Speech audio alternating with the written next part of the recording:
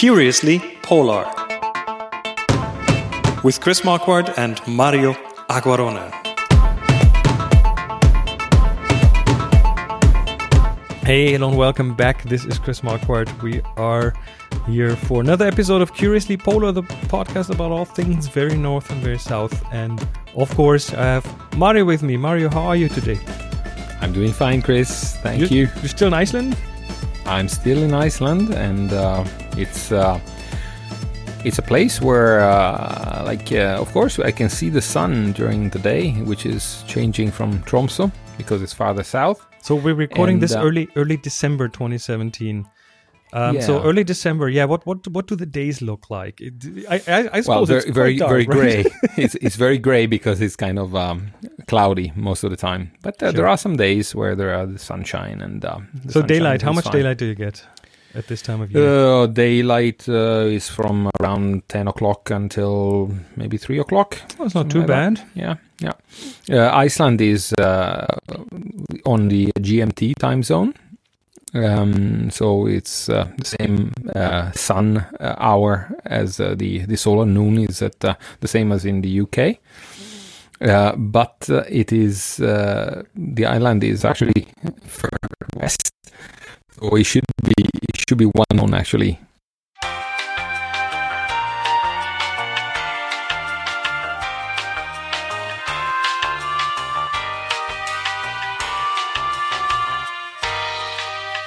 Okay, we had a short interruption.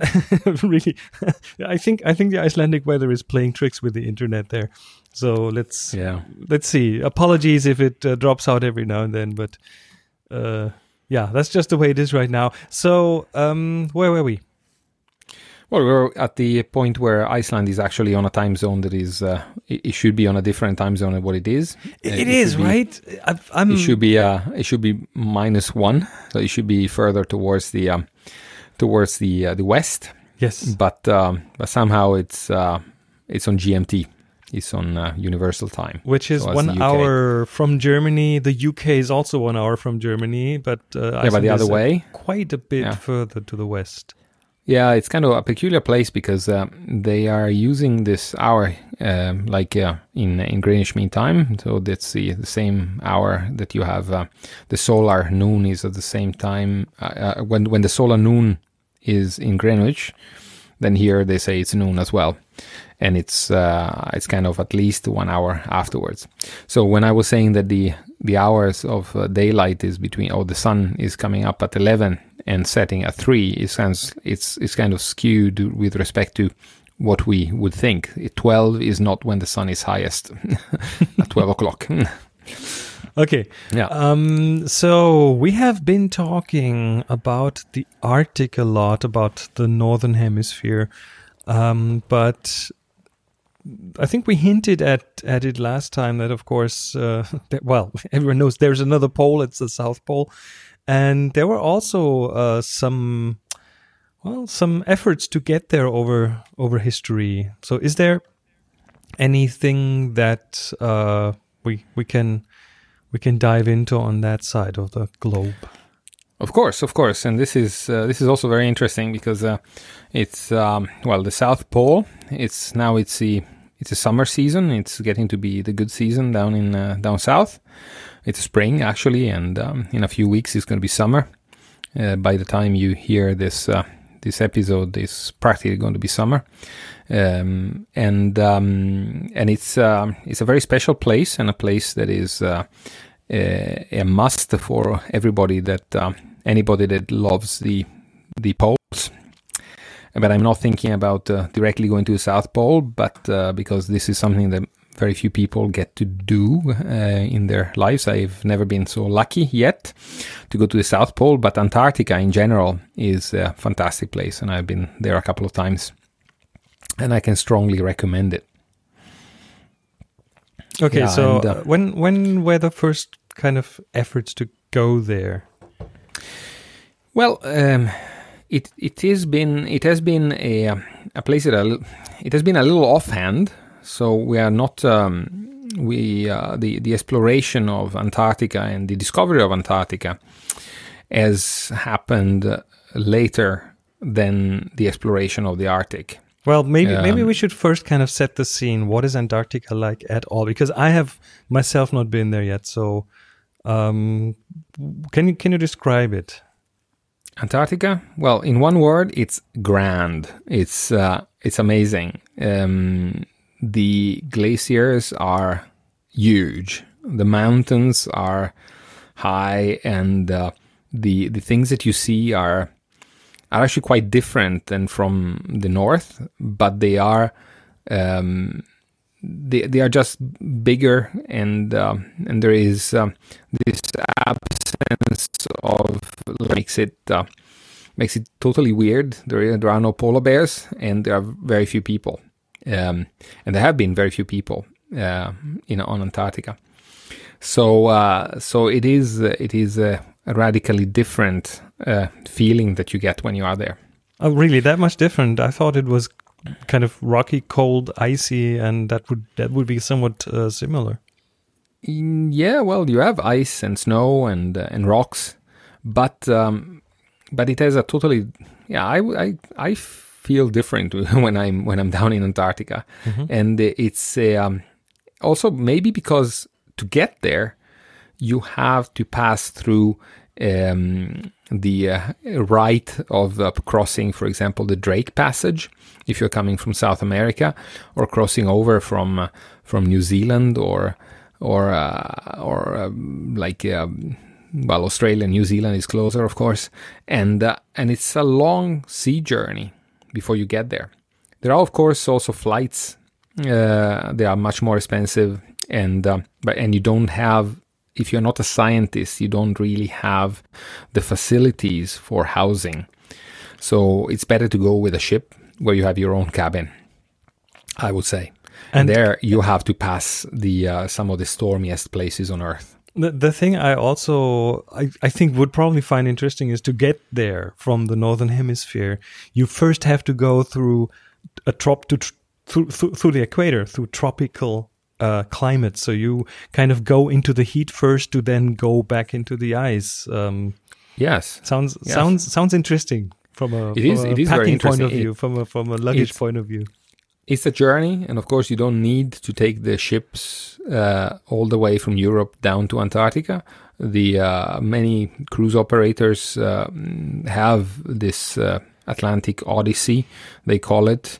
So going from Europe down south, or the other way around, if you want to take it the other way around from south to north. But even the fact that you have to take a plane over to Brazil or Argentina, and then change over and go down to Ushuaia, and then you have to embark on your ship, and then you have like a couple of days of crossing of the Drake, which can be very mild or can be extremely rough. Weather. Of course, you're passing close to Cape Horn, which is famed for the storms and the heavy seas, and so it's a journey. It's not like you take the trip, you take the plane to Oslo and then to Svalbard to Longyearbyen, and then you're there. And which in itself you are in the Arctic. Which in itself takes a couple of changes, a couple of layovers, and yeah, it does. Yeah, so it does. You mean it's a bit more complicated to get there? It's different. You get a different feeling, and so it's not that you have to choose between the two. I think that anybody that loves the poles should go to both, should experience both the north and the south. That's for sure. But so the exploration you asked, right? And, when did they start, and how did that all come along? Well, the exploration, the first record that we have of somebody for sure having seen Antarctica is from an expedition by a Russian expedition that was captained by an admiral called Bellingshausen and his mate Lazarev, and it was in 1820. So in the early. Okay. Yeah, in the early 19th century, and it's an expedition, of course, that we have records of that expedition and we have records that they saw the continent. They saw that there was land, and it was not just ice, because Antarctica is a continent. There is land. The Arctic is an ocean. Around the North Pole, there is an ocean. There is no land. The land is all around the Arctic Ocean, while Antarctica has this continent, which we had a few mentions about in an earlier episode, and then there is this sea that is uninterrupted east-west that goes around and the continent, and you have the what's it called, the roaring 40s and the howling 60s, which are the latitudes where there is no barrier to the wind from the west to the east, and the sea is very rough, as I said.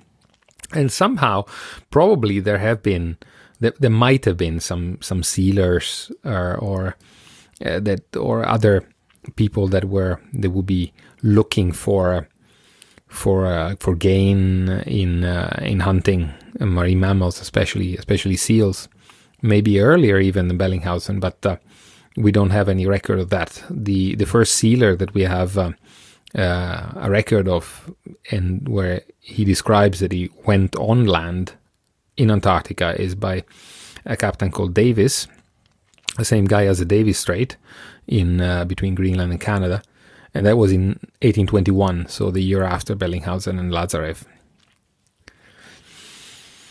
And and then from there, I mean, we have a little like in the early 1800s. Then we have a Captain Wilkes that sails around Antarctica, so actually finds out that it is a continent. There is no land bridge to any other continent further north, and that was in 1939, 1940. In the same years, we have a name that is very famous among the polar lovers, and it's James Clark Ross, and he's a British explorer, and he tries in between 1839 and 1843. He has an expedition where he tries to check if it is at all possible to reach the South Pole by sail or by ship. And he comes back and with the news that it's absolutely not possible to get in there by ship. So that there is a continent that goes all the way to the South Pole proper. So it's a continent, but it's pretty much covered in ice, right? Yeah, well, you're perfectly right. The Antarctica is a continent that is totally covered with ice, and the ice gets very thick. I mean, you have up to 2,700 meters of thickness of ice on top of the pole, for example. That is so it's a little bit like Greenland, but just huge compared. Yeah, but Greenland does have some stretches that are not under ice. Yeah, there are a few rocks that are not under the ice in Antarctica, but there are very few places, and it's just very, very isolated small places, and they are mostly in the located in the Antarctic Peninsula, which is this comma of land that comes up from the Antarctic continent over to South America. Which is the pretty much where the Antarctic is closest to the rest of the world, and this is yes, towards the southern tip of Argentina. Yeah, it's the Antarctic Peninsula reaches as far north as Antarctica gets to getting far north. Yes. Yeah, and these expeditions in the up to the mid kind of defining what Antarctica looks like. There are a few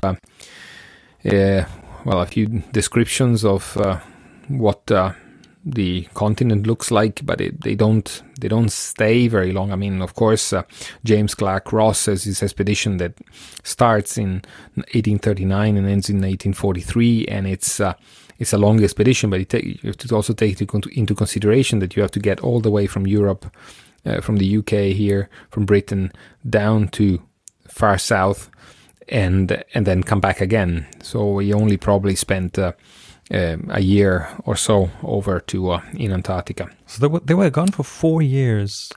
Yes, and did probably not have a lot of communications with back home.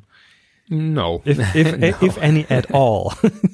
No, if we're not back by 5 years, that's just send somebody to look for us. That was also what Nansen was saying when he did the polar drift with the Fram that we talked about last episode. So it's an interesting kind of expedition. Unfortunately, we don't have this sort of problems nowadays. We have the possibility of being online practically all the time, albeit with a little bit of expensive equipment, and that's true. It's the megabytes are expensive, but we can always do this, and we can always call home through the satellite telephone. But this is up to now. People have been sailing there, and then the first expedition worth mentioning that tries to reach the South Pole, so that lands on the continent and then tries to reach as far south as possible, is an expedition by Robert Falcon Scott, and it's called the Discovery Expedition from the name of the ship, and it's they left in 1901 and they come back in 1904.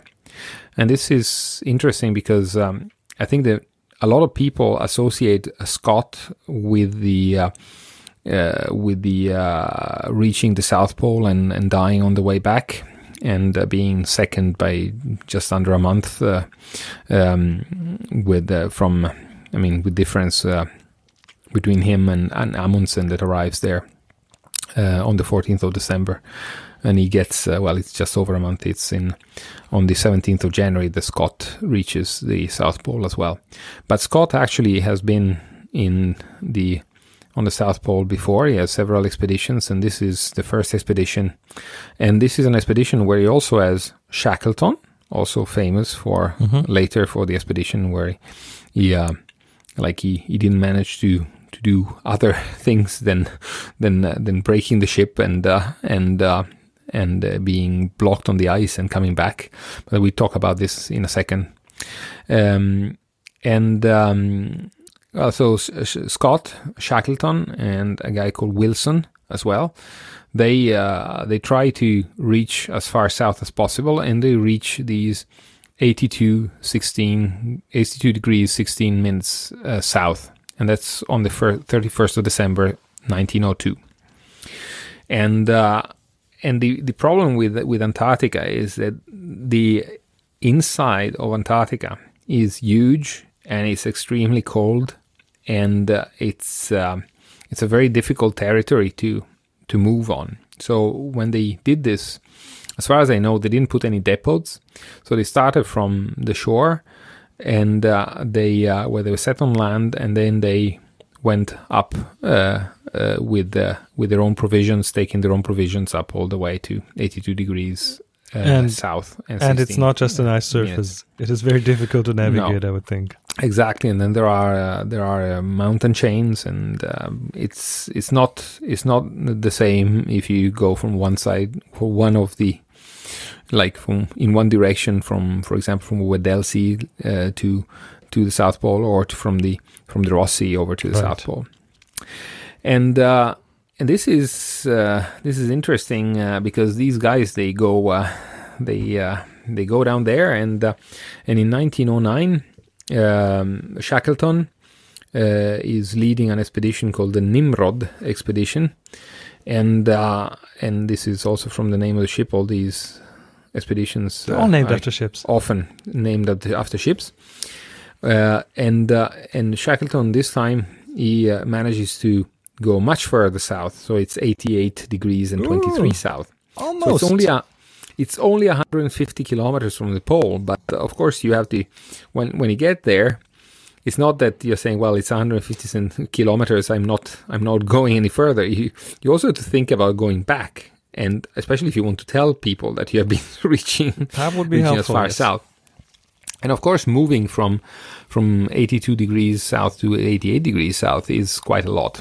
and it's also paving the way for the future expeditions, because then he could come back and describe his way of doing it, and the route that he took. But the real big milestone is 1911.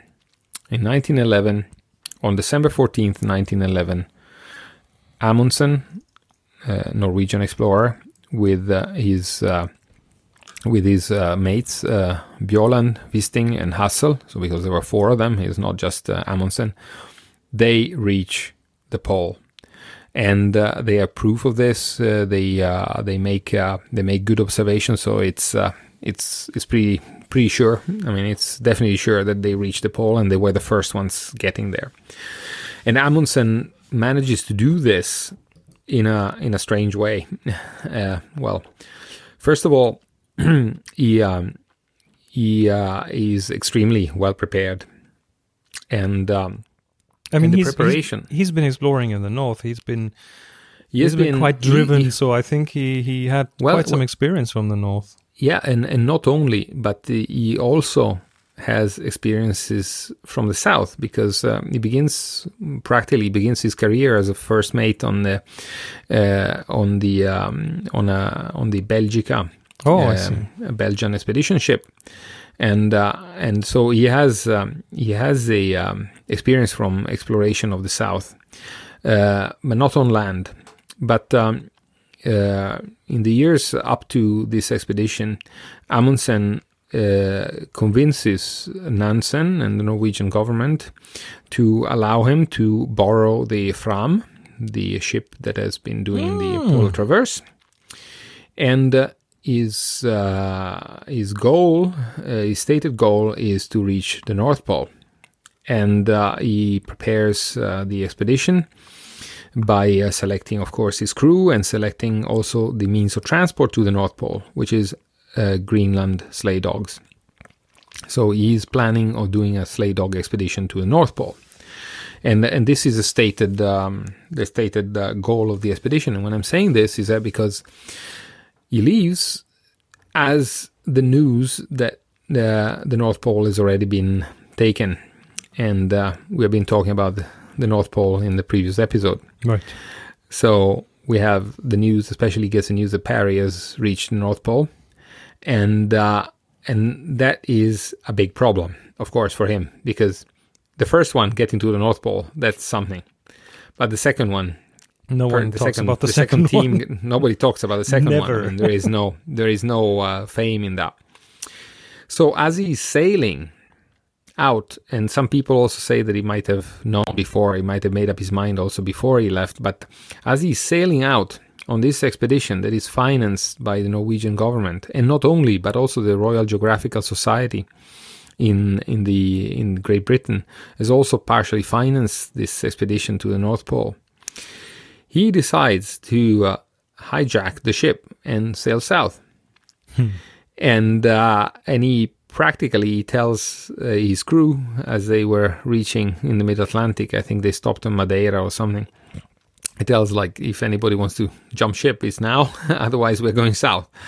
And then he communicates that he's going south when he reaches Argentina, I guess, if I remember correctly.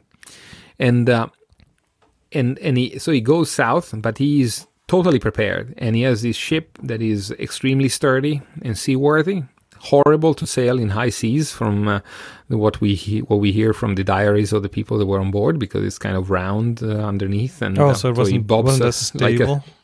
It was not very stable. It's a relatively small ship compared to ships that would sail this long stretch, and he gets into Antarctica. He docks the ship by the ice edge, and he builds a camp that he calls Framheim, so the home or the Fram, the home by Fram. He builds this camp with a cabin, and like all the dogs have to be, after all this trip, I mean, the dogs have to be trained up again, and they have to be acclimatized, and everybody has to be ready to go. But of course, they get there at the end of the summer.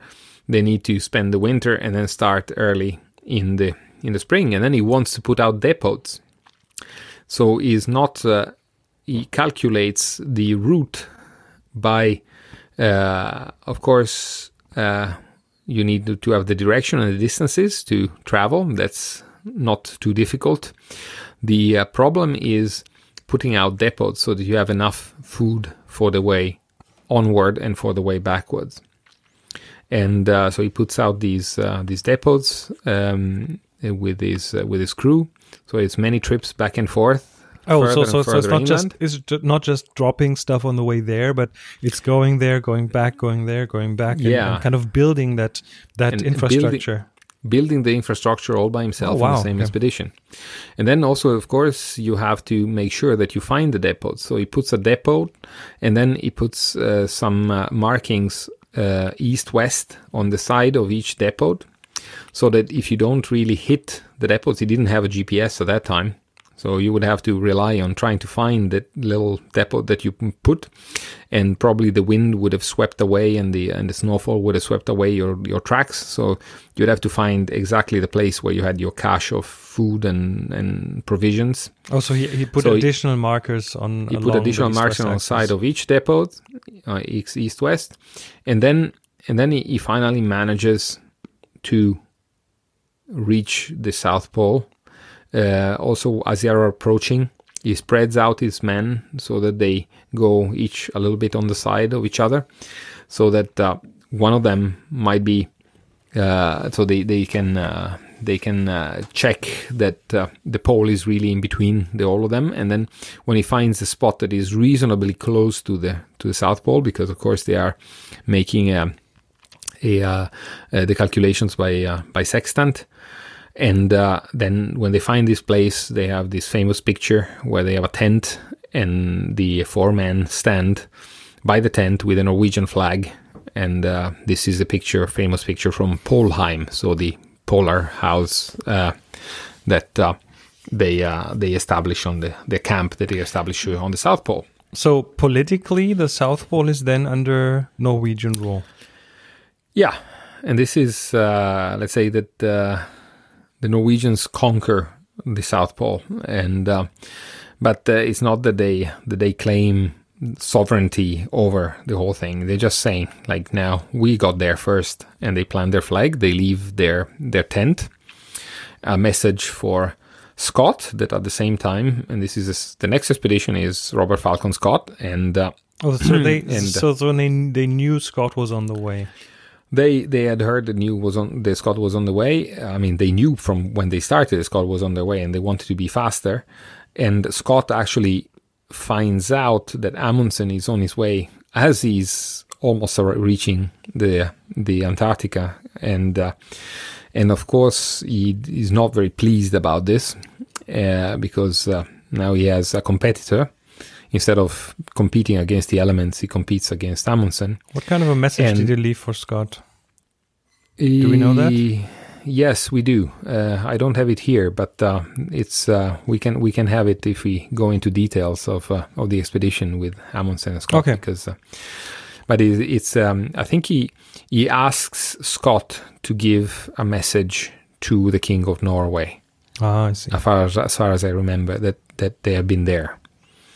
And then he wishes good luck and like to come back. And Scott perishes on the way back. I mean, not only Scott, because Scott is traveling together with 3 others. The team is Scott, Wilson, Oates, Bowers, and Evans. So 4 others and Scott. He has 4 mates, and they all perish on the way back. So they reach the South Pole. They reach it on the 17th of January, 1912, instead of Amundsen that reached it on the 14th of December 1911. Just a month, just over a month. It's really horrible. And then they find, we know from the diaries that have been found, from Scott's diary, that he has found Polheim. He has had the proof that he had come second, and then they have to come back all the way, and they actually perish. The big difference that they had here is that Amundsen just needed to reach the South Pole. He had extremely good preparation. He had dogs, and actually he had dogs enough so that they could use the dogs as food for the other dogs and for the humans. So not only there were depots, but they had also had extra meat extra food in case they needed to have something extra. Plus that they also were really good skiers as well. And Scott he tries to use Shetland ponies, and then, like most of the tour, he takes it just by human traction. So he has a different approach to the travel south, and it's an approach that was not winning in any case in that situation. And then he had a lot of other tasks, scientific tasks that he had to accomplish on the way there. There were condition for giving him the funding for doing the expedition. So he had to take measures. He had to do a lot of environmental measures, take samples of rocks and other stuff. So he was also burdened and slowed down by the things that he had to do. I see. But the fact is that he arrived second, and he perishes on the way back.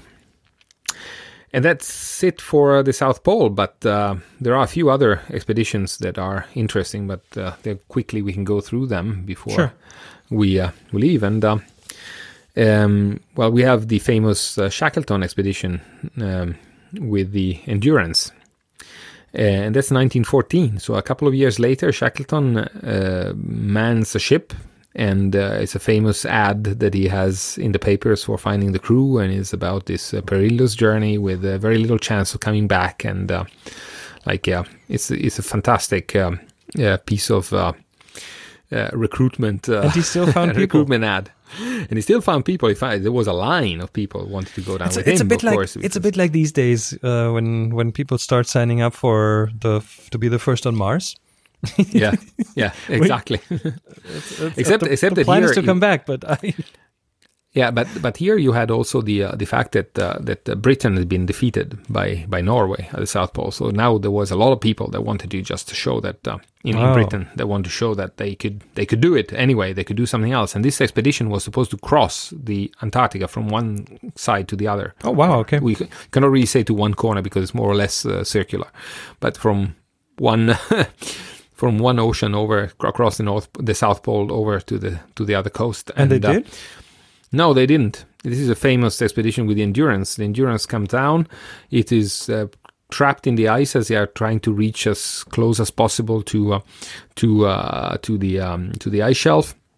And it's taken by the ice, and these men, they spent I think 11 months drifting with the Endurance, and then at one point the ice actually crashes the Endurance, and they have to move on they go adrift on the ice, and then they have to use some boats, some small boats that they had managed to salvage to go to Elephant Island.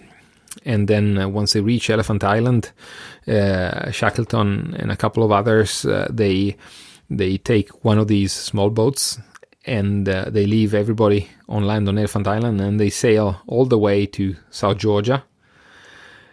They reach the south coast of South Georgia. They have to climb the mountains, come up on the other side where there is a whaling station, and finally they give the alarm, and then they can go and rescue the rest of the people.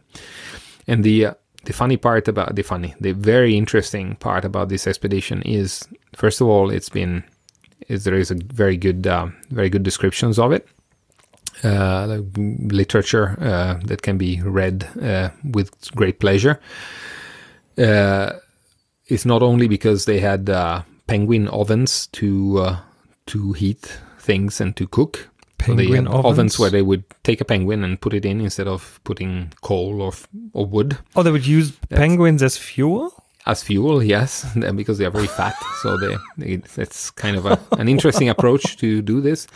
But I think that one of the remarkable feats about this is that they managed to do something that is incredible. So like being crashed on the ice, in the ice, they go adrift. They take everybody on these 3 crowded small open boats. They go all the way to Elephant Island, and then there is this very little boat, like I think it's about 6 meter long, open with a sail, and they go over from Elephant Island, which is almost by the Antarctic Peninsula, over to South Georgia, because that's the way where they knew that there were people that could come to a rescue, and that's the way also the wind blows.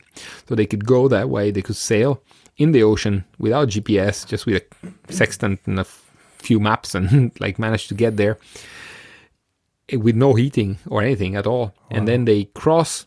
After all this, they managed to climb the mountains of South Georgia, which are very pointy. It's like crossing the Alps from one side to the other.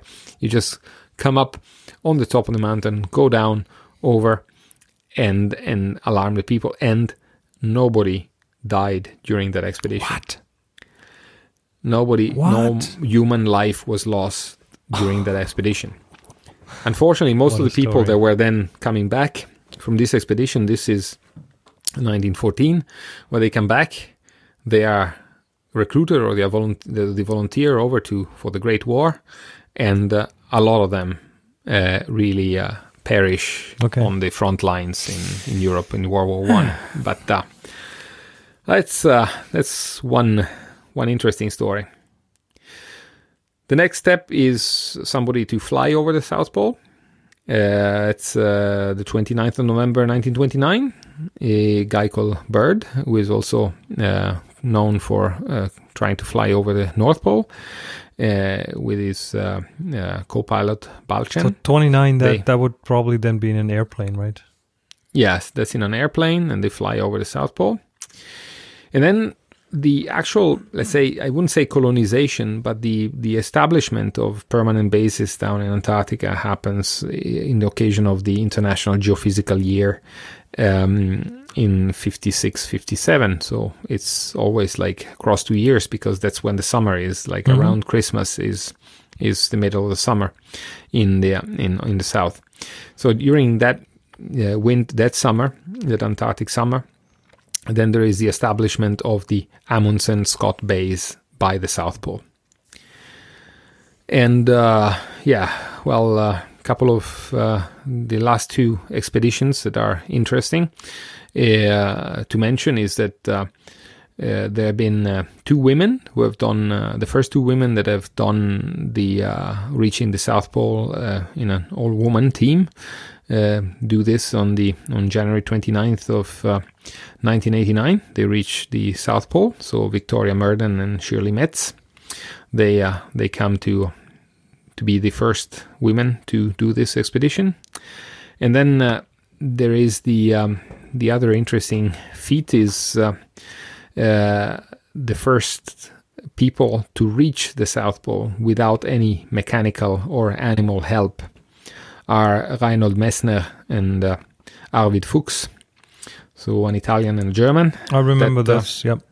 That on December 30, 1989, they reach the South Pole without help from other things other than their skis, their muscles, and a little bit of wind, because they have like kites to pull themselves. And the fastest trip, if you want to know. Sure. In 2011, a Norwegian called Christian Eide, he goes from the seashore over to the South Pole in 24 days on skis. Whoa. And that's, imagine 24 days where you just skiing every day. And there is no end to the ice and the snow on top of it. In 2011, so he probably had a satellite phone with him.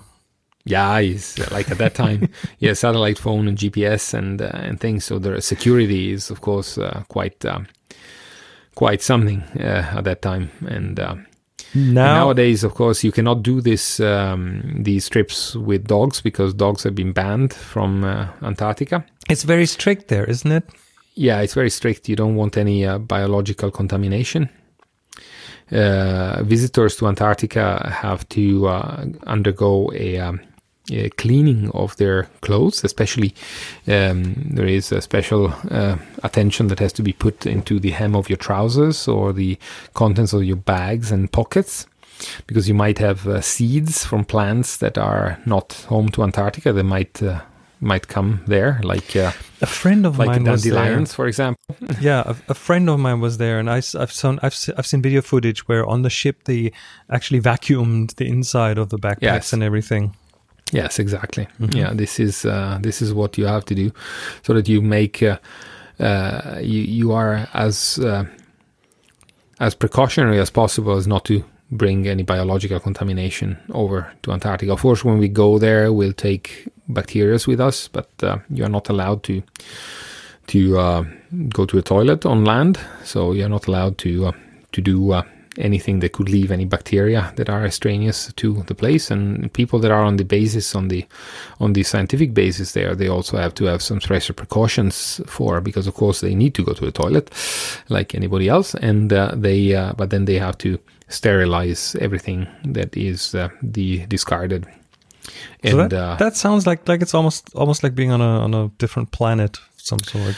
Yeah, it's a little bit like trying to not to have or to have as little an influence on the environment as you can have with you being there, of course. Well, I think now after this is an amazing history lesson. Thank you so much. You're welcome. I think I want to go to Antarctica even more now. Exactly. Yeah. Yeah, I want so too as well. Well, and it's just about the time to go down there. You can get some last minute tickets, go to Ushuaia, and there are some last minute tickets which are well, if you are in Ushuaia, you can get last minute tickets on ships. It's usually like only about 12 hours before the ship leaves the harbor, so you need to be ready to go. But you can go there half price. So you'll be on standby. Yeah. Okay. Well, let's wrap this one up. Next week we want to talk about the Antarctic again, and especially about the Antarctic Treaty. Yes. If you does that cover it? Yes, it does cover. All right, let's. Don't you want to announce? I think that you also have another podcast.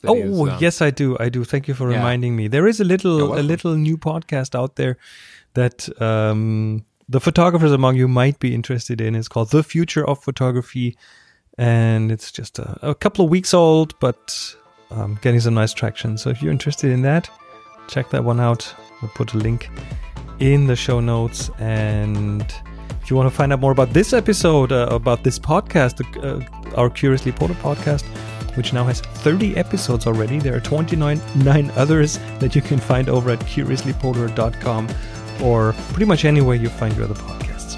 Until then, take care and stay cool. Stay cool, Chris.